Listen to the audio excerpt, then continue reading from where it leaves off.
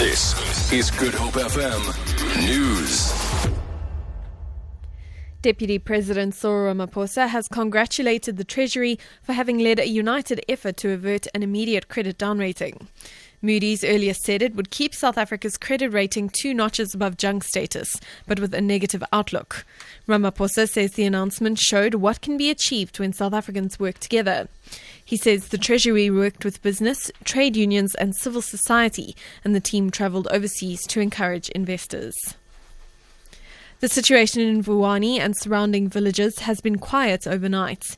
It is not yet clear if residents will resume their protest action after it was suspended on Friday. Limpopo Premier Stan Matebata and State Security Minister David Mahlobo are expected to visit the area this morning to assess the extent of the damage during the week-long protests.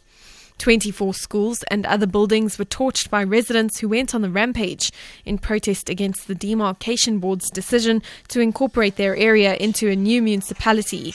Witness Tiva reports. Premier Stan Matebata will be visiting the Vuwani area for the first time since the unrest started 7 days ago. Matebata will be joining 5 MECs who have already started with efforts to quell the situation in the area. Previously, residents resolved that they will resume with their protest action today. Police are continuing to monitor the situation. Meanwhile, there is still no access to many villages. The roads are still blockaded with stones and other rubble. Witness Tiva, SABC News, Vuwani.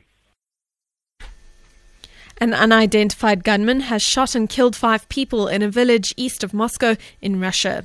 Eyewitnesses say the man attacked a group of bikers with a hunting rifle before fleeing the scene. The police are looking for a man in his early 30s. And 2 men who used toy guns to hold up a cash-in-transit guard at a shopping centre in Parow, Cape Town, have been arrested. They are to appear in the Belleville Magistrates Court tomorrow. Hawks spokesperson Lieutenant Lloyd Ramova says the suspects walked up to the guard, pointed the guns at him and grabbed a box of cash. They then fled on foot but dropped the box of cash when they spotted a passing police van. They were arrested as they tried to run away.